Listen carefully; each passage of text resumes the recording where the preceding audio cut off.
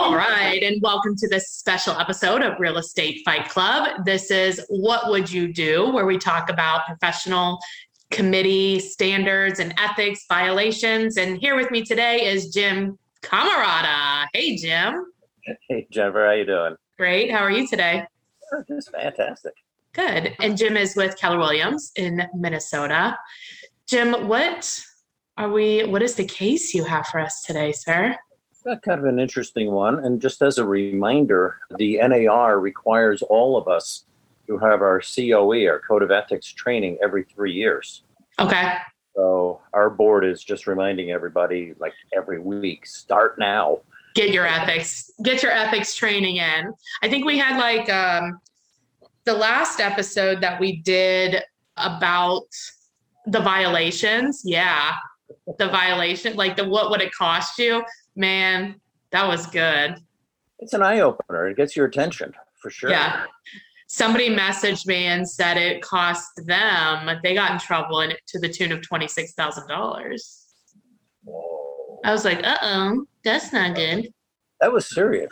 Yeah. Sounds like it may have involved fraud as well. So, I mean, who knows? that was not good. No, that's not good. Yeah, well, the Code of Ethics was put in place to protect three groups. One, our clients. Two, the public.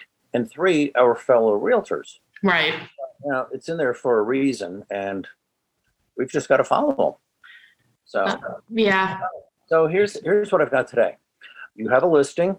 Hmm. So you had the photographs taken of your listing. Okay. Sold it a year ago. Okay. And you're working with an organization that if you have a client and they can't afford to buy right now, but they can afford to rent, this company will come in and purchase the house and then rent it back to that client of yours. Okay, that happens now. It does.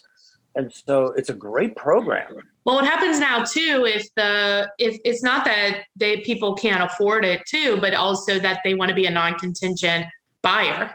Yep. Okay. Beyond that. Okay. So you're the listing agent. You paid for the photographer. You own those photographs. You do a social media posting about this particular service. Okay. That this house is for sale. Oh. It's a great service, and if you want to know more, contact me. So what if the buyer of that property, who bought it last year, reaches out and says, whoa, stop that. That's my house. It's not for sale. Take it down. What do? Well, it just doesn't seem like it is for sale, so it's not right. Are you violating something in ethics? I don't know. It feels like my answer is yes. Are you breaking the law? I don't think you're breaking the law. It feels like false advertising because it's not for sale. It could be implied that it's for sale, and so therefore it could be construed as misleading. It's misleading. That's what they call it. Okay. Yeah. Are you in full violation of Article 12, which says realtors shall be honest and truthful in their real estate communications and shall present a true picture in their advertising, marketing, and other representations? But what if there's like a disclaimer that it's like, these are the types of houses that we can do. This is, you know what I mean? Instead of like, it feels like if there's some disclaimer, because like even when we go and door knock or we mail things, it's like we always have like a disclaimer, right? Yep. Oh, I didn't realize you were for sale. Yep. Please ignore this. This is not a solicitation. Exactly. And that lets us do the mailings and stuff. So it seems like, because there are like stock photos and there are different things. I don't know. Segue. Jennifer, what a perfect segue. Thank you. You're welcome. First. So anyway, here's what I advise the agent on doing. I said, you know what? You're not in violation, but it could be misleading. So you know what? It's not worth the bad press and the and the possible things that that person might say about you and the company. So just take it down and replace it with a stock photo. Right. But now that opens up another can of worms, because somebody else recently used a stock photo, and guess what? What? Did not have permission or paid for that stock photo. Oh my God. And the owner of that photo sued him. Was not happy. Sued him. There was a lawsuit. So it wasn't a stock photo. Well, it was a stock photo if you pay for it and get permission from the owner. Oh, got it. But it wasn't a paid for one. It was just like. It took it off of Google or someplace. Pictures are like a really hard thing, right? Because it's like, okay, it's on the internet for everybody to see. It's public access. And then it's like, well, why are you upset that I'm using it? Especially if you're using it to like benefit, it could potentially benefit them. I can understand if it was like a negative or there was like some repercussions, like negative stuff. But if it's like a positive thing, does that matter? Well, here's the possible violation of Article 12. Ugh. Don't copy other realtors' information or use other realtors' photos. Don't copy anyone's information. Don't use Google images, if especially if you don't have permission from Google or the owner. They may say you can use it for personal use, but they absolutely. But what does that mean? Well, they say you cannot absolutely use it for commercial. So if you're doing something like for a birthday party invitation, But is your personal Facebook page personal use? Yeah, see, that's where it gets real. It's a little gray area.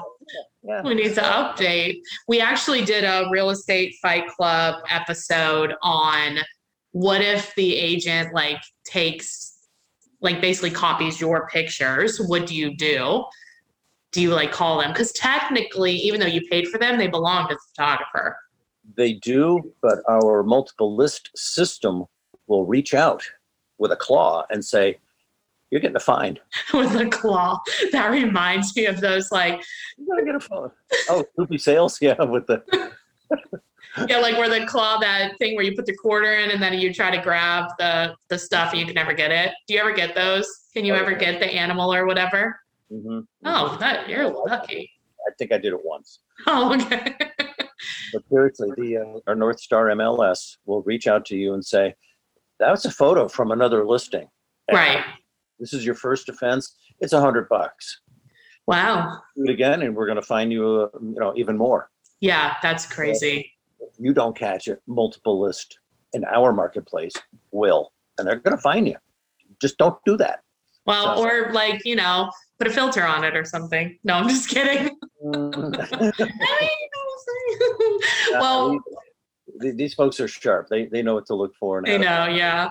Well, Jim, let me tell you about our sponsors, two of our partners real quick.